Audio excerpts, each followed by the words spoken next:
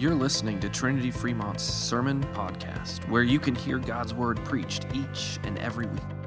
Our purpose at Trinity is to raise up Christ followers in our families and in our communities. We pray that as you listen to this week's sermon, you'll be encouraged and equipped to live out your faith in all that you do.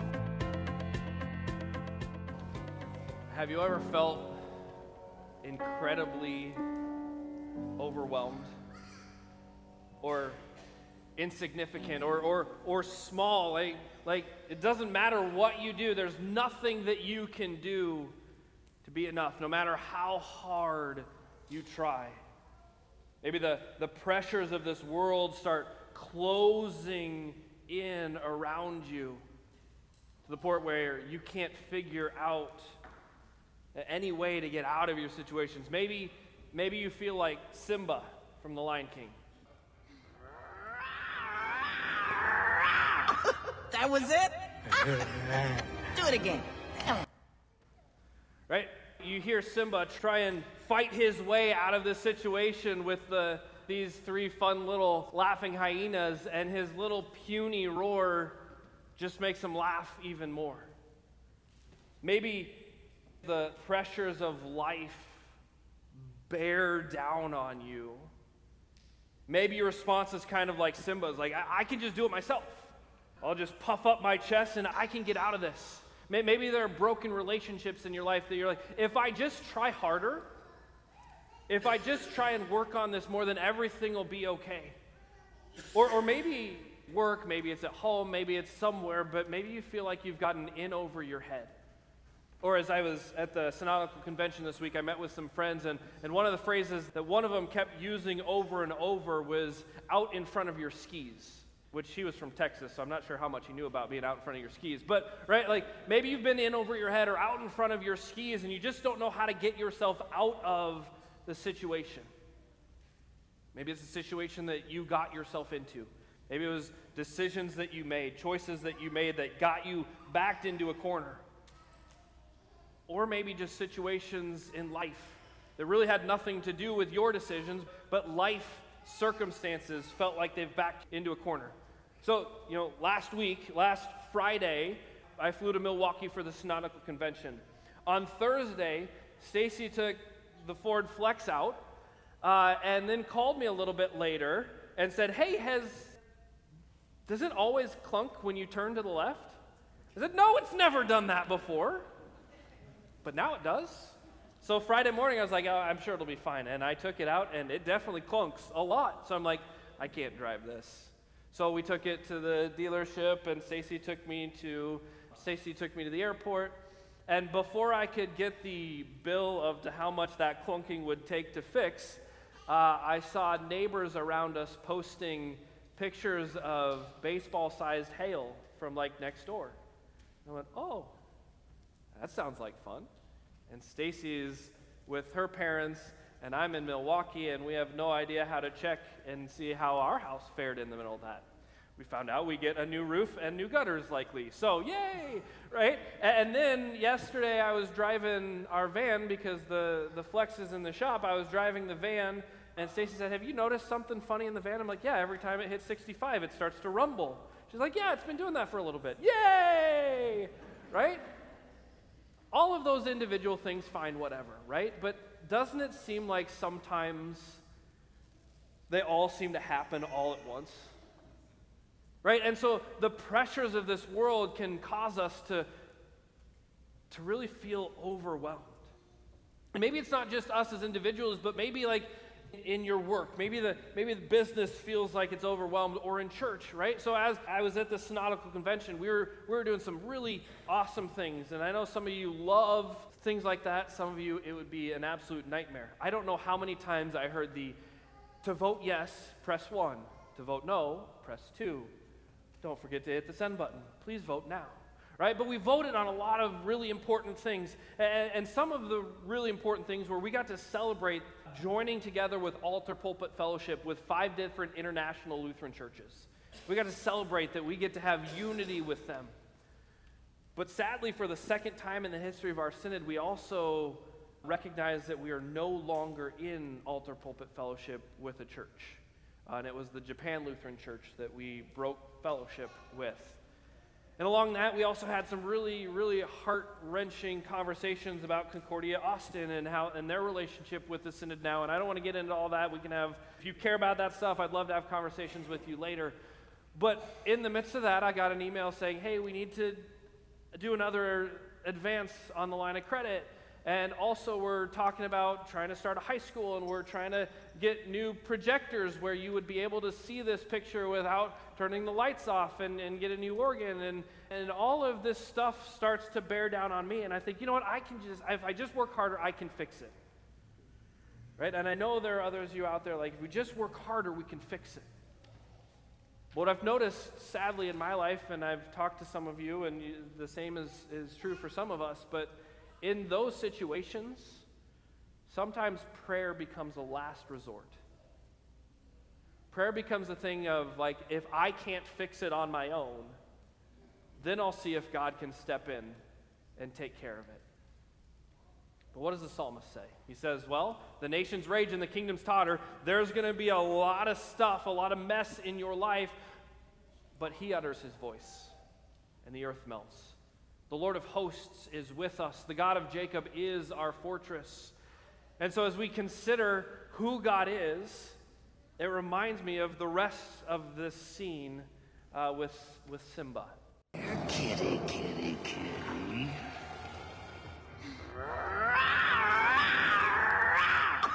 That was it? Do it again. Huh?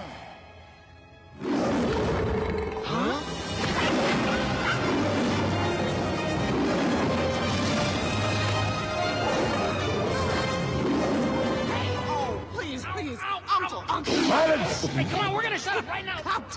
We're really sorry. If you ever come near my son again. Oh, this is your son? Oh, yours? Oh, did you know that? No, me? I didn't know. No, did you? No, of course not. No. Ed?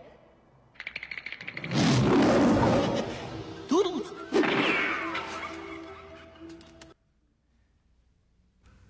Can't you just picture God saying, if you ever come near my children again, if you ever come near my church again, as he stands over the demons of the world, the cares of this world, if you ever come near him again, her again, I will destroy you. Right? The kingdoms rage, or the nations rage and the kingdoms totter, but God utters his voice and the earth melts. Right? This is our mighty fortress. This is our God. If you were to open up to the hymnal and look at, there's a mighty fortress, there's two different mighty fortresses, there's the old one and the more contemporary one. If you read the verse 3 of the old one, it's just what I picture when I hear this. Right? Though devils all the world should fill, all eager to devour us, we tremble not, we fear no ill. They shall not overpower us. The world's prince may still scowl fierce as he will, but he can harm us none. The deed is done. One little word can fell him. Or, as I picture this, one little roar can cut them off at the knees. So if this is the picture of our God, if this is the power that he has over the struggles of this world, why do our problems seem so big? Why do our problems seem so overwhelming? Well, there's a technique in art called, especially in photography, called forced perspective, where you can move around how close someone is to the person taking the picture and can change what they look like in a picture. And where we see this, I think, the most is with the Leaning Tower of Pisa, right? Like, as you look at the picture, who's bigger? The woman or the tower? They're about the same, right? Like because she's only half her body in there, right? So, but if you look closer to the tower, see how many people are there, right? She's not bigger than the tower. Or actually, we see mostly these pictures. I actually prefer these pictures, where it's like the tower seems so small that someone could literally just pluck it out of the ground. So what makes her seem big enough to hold up the tower in this picture? Or what makes this person's fingers seem so big that they could just pluck the tower out of the ground? Well, it's that they're so much closer, right? It's the perspective. They're so much closer to the person taking the picture. When your problems, when my problems, when our problems feel so big and our God feels so small, it's not because our problems are bigger than our God, but it's because we've allowed our problems to get between us and God.